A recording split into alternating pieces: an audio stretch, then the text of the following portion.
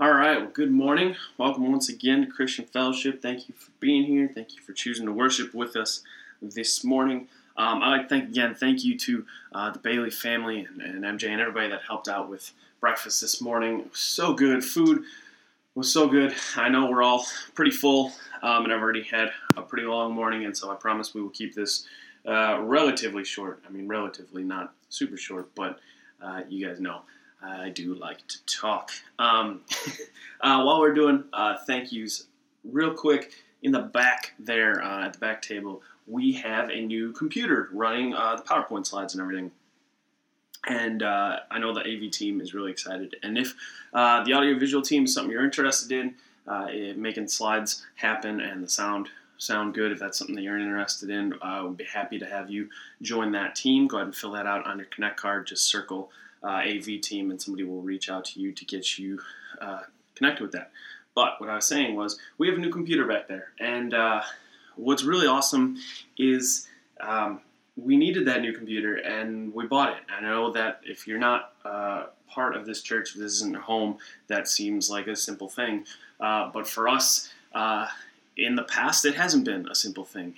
But, and this is where the thank you comes in, we are getting to a place financially where we are a lot healthier than we've been, even in the last year that I've been here.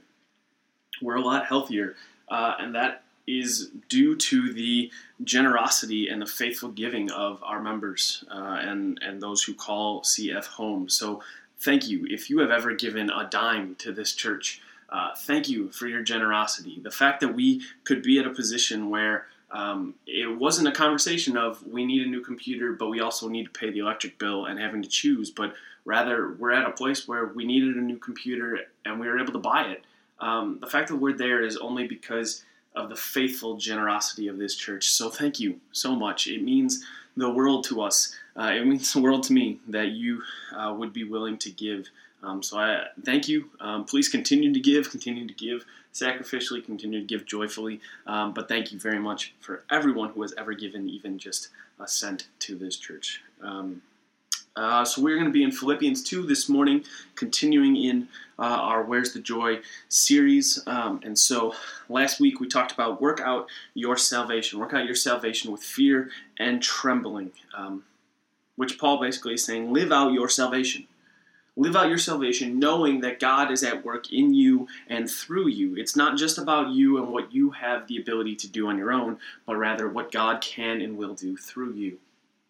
So today, we're going to see a little bit more practical instruction as to what that actually means for believers. So basically, if verses 12 and 13 that we looked at last week were the prescription on what to do as the people of God, how to be united. This passage we're going to look at this morning is more of the how-to guide on what that actually looks like. So that's where we're going to go this morning. I'm going to pray, and then we are going to jump in. Heavenly Father, thank you for today, God. We come to you with great joy. Lord, we thank you for the unity of this church. We thank you for giving us a place like this where we can gather together to celebrate you, to sing your praises. We can come together on a Sunday morning and fellowship and laugh and have fun and have breakfast and enjoy the relationships you have given us. And then we can come here and we can sing and we can pray and we can spend time with you. Lord, we know that you want to speak this morning. We know that you have something to teach us this morning. So Lord, we pray that you keep us awake and attentive and focused on you. Keep our hearts and minds focused on you this morning. Let no distractions come in.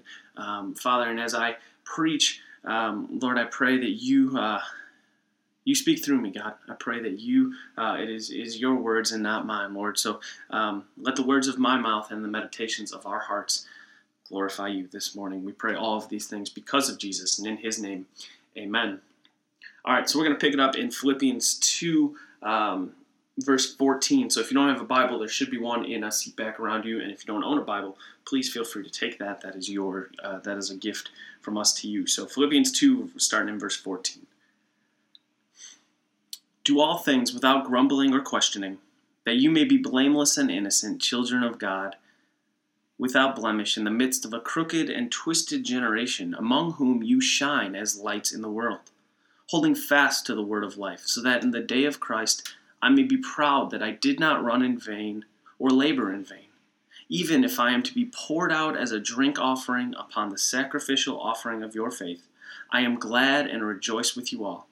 Likewise, you also should be glad and rejoice with me. Let's stop right there.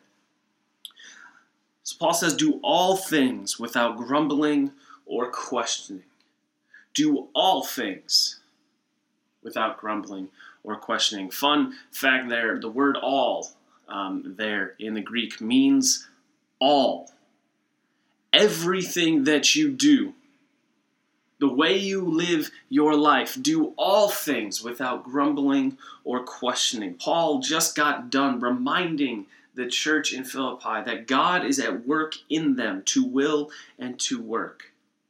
And so if you're going to be this united, selfless community, it's not enough to just go through the process. It's not enough to just do the actions. But what is your heart in the process?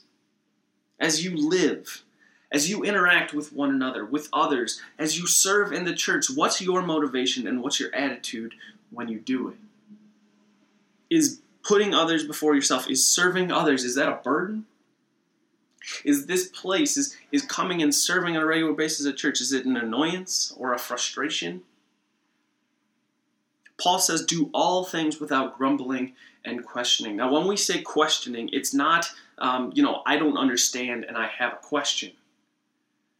And it's not that Paul is saying, don't question anything, don't question the leadership, follow blindly everything you were told. That's not at all what he's saying here. What he's saying in the word questioning, it also can be translated complaining.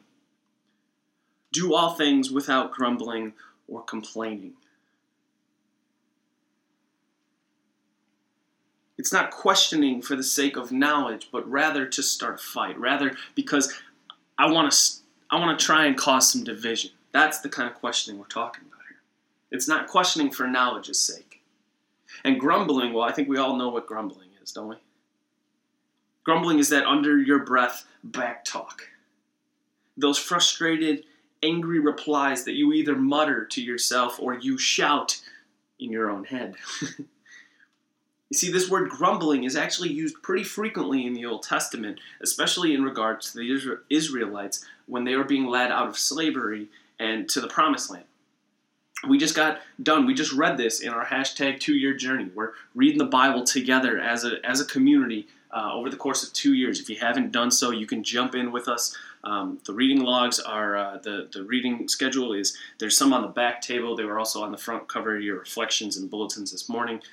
Join with us. It's good. So we just got done reading this where God goes into Egypt. God sees his people. He sees the Israelites in Egypt in slavery, and he sends Moses in to there. And you guys have all heard this story with the 10 plagues and let my people go. And God brings his people out of slavery after hundreds and hundreds of years. He brings them out of slavery, and he's leading them to the Promised Land, leading them to this place that he has set aside for them. And the whole time they are complaining and grumbling. The whole time they say things like, why did God get us out of Egypt just to have us die in the wilderness? Why would God have us die out here? At least in Egypt, we had beds, we had houses, we had food. Why don't we just go back to being slaves? God gets his people out of slavery in Egypt, and as they travel, all they do is grumble and complain. They grumble against Moses and against God. They question God's provision and his motives and his character. And here Paul uses this word specifically because he's saying, look, don't be like them. Don't be like the Old Testament Israelites in regards to each other and in regards to God. Because see, this grumbling and complaining, it comes out in church even. We say things like, well, that person makes small group all about them. This person never serves and is always late to everything. They just take. That person shouldn't be in the role that they're in. Can you believe what they posted on Facebook? Can you believe they're endorsing that candidate? You see, grumbling and questioning amongst God's people is like being on the battlefield, about to go into war, and right before you charge, you turn and stab your fellow soldier. We have a real, actual enemy in Satan, and yet we live in this fallen world. Paul says it's a crooked and twisted world, a crooked and twisted generation. We have this actual enemy. We live in this broken world, and yet we find ourselves fighting within the church, fighting with other Christians, just fighting all the time. Christians need to be known not just for what we are against, but what we are for. Now, I will say that yes, when we see injustice happening, when we see abuses of power, when we see racial injustice, when we see murder, when we see all of the hate and the pain in the world, yes, the church, Christians need to stand up. We need to say this isn't okay, and we need to take a stand. I totally agree with that. But when all we are doing all the time is fighting and attacking and saying we're against this and we're against that, how in the world are we going to ever have the opportunity to tell people what we are for? How in the world are we ever going to be able to step into the world and say we are for grace, we are for forgiveness, we are for the gospel? When all we are doing is starting fights with each other and starting fights with the world. Paul tells the church, do all things without grumbling or questioning, complaining. Which means work your job. Be a husband. Be a wife. Be a son. Be a daughter. A dad. A mom. A co-worker. A student. A friend. A Republican, a Democrat, an independent, an athlete, a gamer, a musician, an artist, a writer, whatever it is that you do in the in the circles you travel in, do all things without grumbling and complaining. Think about what it would look like, what the world would look like if we actually did this. Think about how boring Facebook would be. If we removed all the grumbling and questioning and complaining, all that would be left are cat videos and selfies. Now, I know this seems hard. And to be honest, it is. Dealing with people interacting, people in community, it makes things messy. But remember what Paul said in verse 13. It is God who is at work in you. As you work out your salvation, as you live into this life God has called you to, Paul says, do it without grumbling and questioning. But why? We always need a why, don't we? Well, Paul gave us a why in verse 15. That you may be blameless and innocent children of God, without blemish in the midst of a crooked and twisted generation.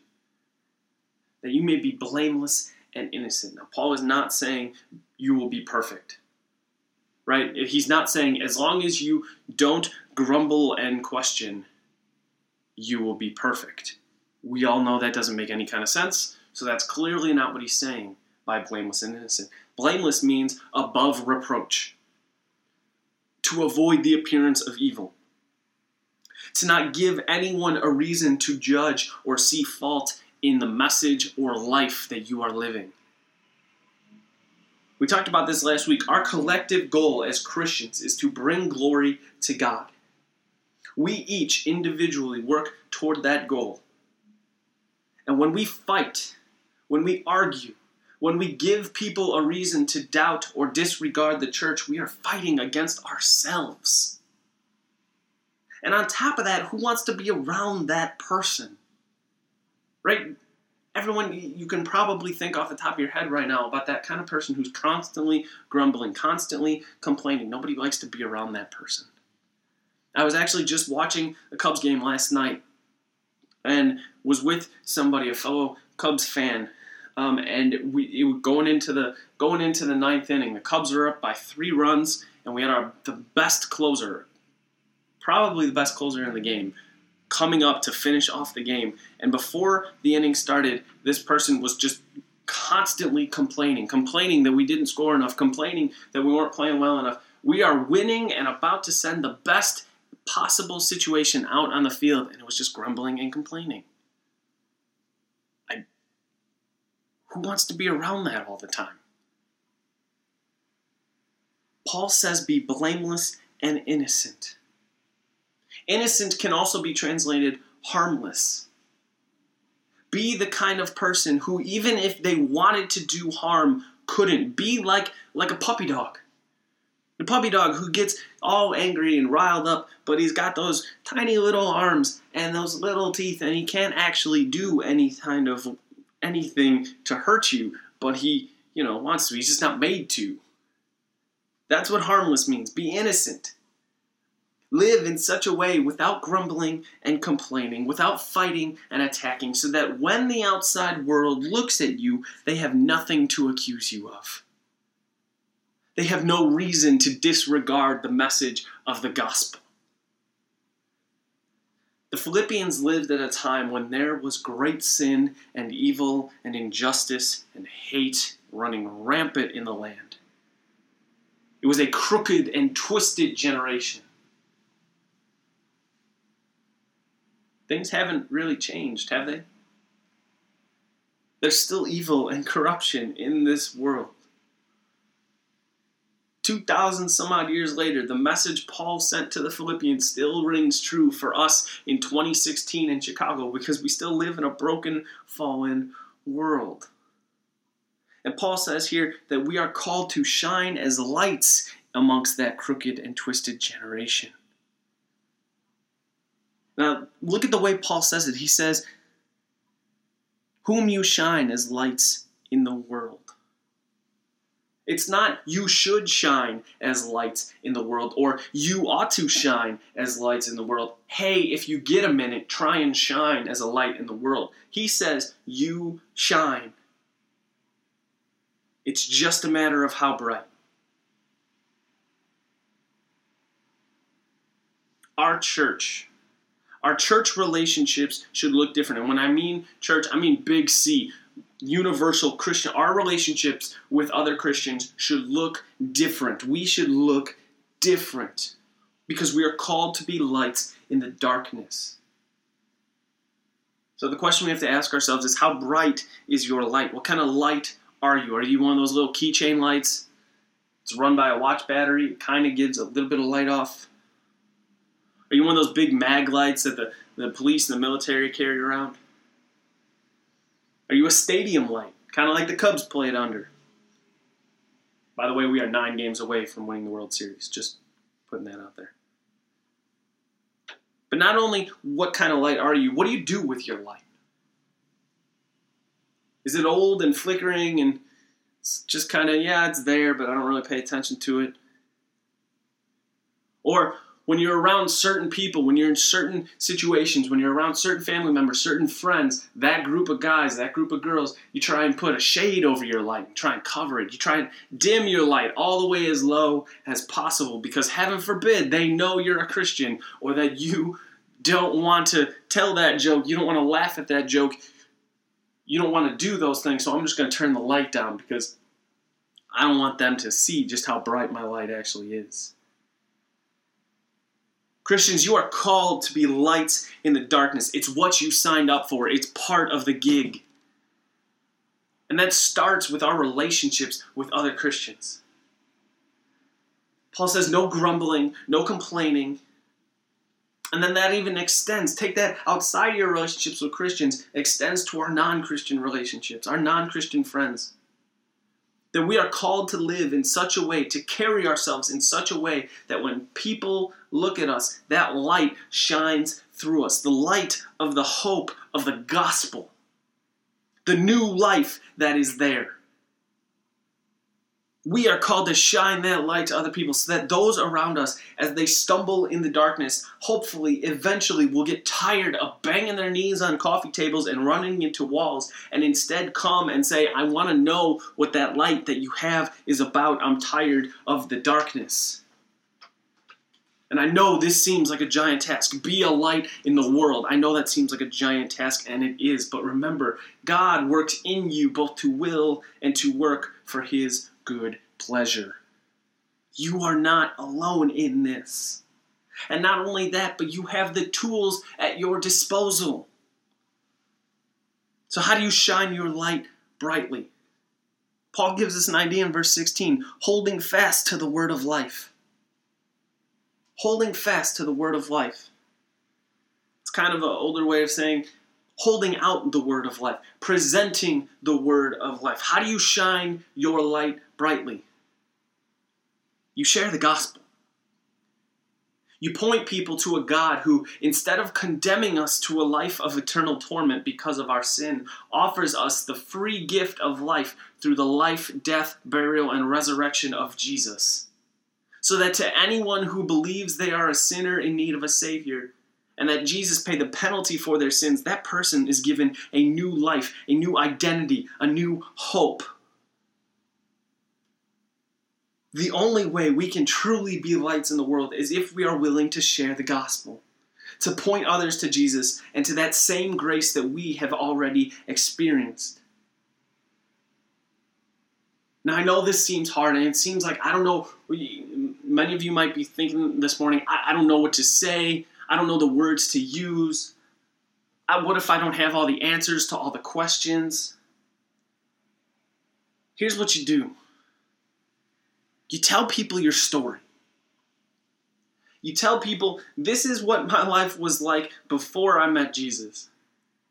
Before I knew that I needed a Savior. Before I knew that there was a new life to be had. This is what it was like. And then I met Jesus. And then I found out that God loves the world so much, loves me so much, that He sent His Son to die, pay the penalty for my sins in my place, so that I could have a new identity. And then you tell people, what's your life been like since? What does that new identity look like? Tell people that they no longer have to be identified by the sins that they have committed or the sins that have been committed against them, but rather they can be seen not as rebels and sinners, but as sons and daughters of God.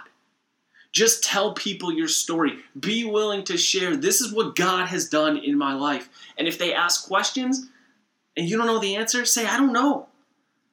That's a good way to say, hey, let's try and find the answer together. Let's study together. And if they give a lot of questions that you really are just overwhelmed with, point them my way.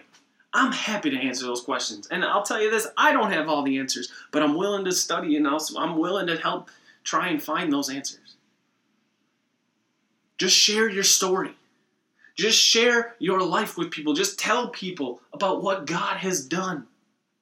Don't worry about having all the right answers. Don't worry about trying to have all of the knowledge. Look, God is doing a work in this city. God is doing a work redeeming the world to Himself, fixing what is broken. He is not going to let you get in the way of that. He is not going to let you mess that up. He is inviting you to be part of it, knowing full well that you don't have all the answers, knowing full well that you haven't studied as much as some other people. God is inviting you to be part of something. Share your story. Paul tells the Philippians, hold fast, hold strong, present the light of the gospel to others.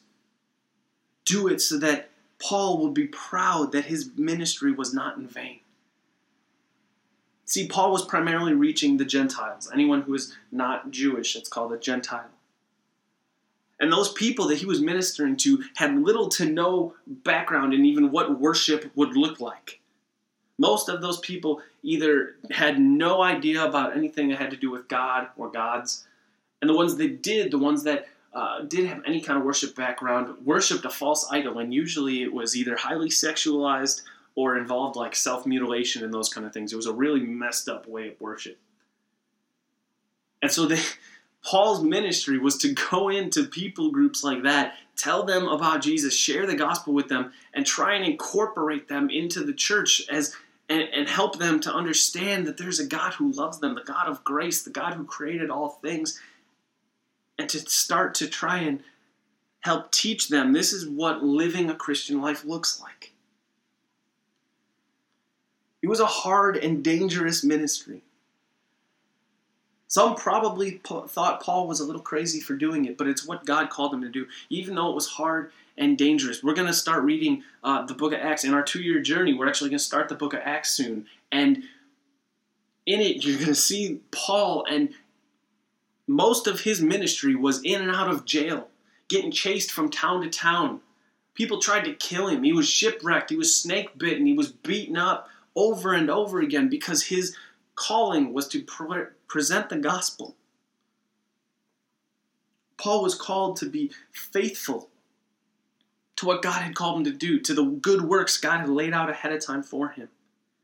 And here he says to this church in Philippi that their faithful response to the gospel proves that his ministry had not been futile. You see, Paul is more concerned about them and their faithfulness to the gospel than his own reward or his own end. He says on that day he would be proud because he knows he had been part of bringing the message to those who had never known it before. Proud that what he helped establish in Philippi was a deep dedication and love for God, that he was faithful to the good works that God prepared before him. He would be proud and even full of joy, even if that meant dying. Look at verse 17. Even if I am to be poured out in vain and poured out as a drink offering upon the sacrificial offering of your faith. Even if I'm being poured out as a drink offering. The drink offering you would pour, the priest would take some wine and pour it out on top of the offering as they gave a burnt offering. Now, oftentimes, when you and I think about pouring something out, right, we pour out what's left over. We pour out the coffee that is cold, and we pour out the pop that has gone flat, and it's a waste, right? We think you pour it out, and that's a waste. But here, pouring out as a drink offering, that's not a waste. Paul's not saying my life has been wasted, but the total opposite. His life had purpose. His life had great purpose, and there was something to rejoice about and be glad about. Even if it meant dying, even if it meant being poured out as a drink offering, he's not only okay with it, but he is glad and rejoices. Paul will face death with gladness and joy if he does so knowing that the church is shining brightly for God. And he says there in 18, he says, they in turn should rejoice and be glad because even if his imprisonment or future imprisonment leads to his death, it will be to the glory of God. You see, Paul isn't concerned with his current status, his current position, his future, or even his possible death. He is concerned for Christians. He is focused on them shining as brightly as possible. He is focused on the saving, life-giving truth of the gospel above anything and everything else. His focus, we said a couple weeks ago, his tunnel vision, everything he did was to proclaim the gospel, to see more and more people know that there is a God who made them, knows them, and loves them so much that he sent his son to die for them. Paul is willing to die. He is willing to be a martyr if it means that more people will know the gospel, if more people will hear the good news that there is a new life, a new identity, a new eternity wrapped up in the gospel of grace, and there is life to be had at the cross of Christ. Paul is focused on this truth of the gospel above anything and everything. Are we? Do we have that same kind of focus? You are a light in this world. So shine. Shine brightly. Let's pray.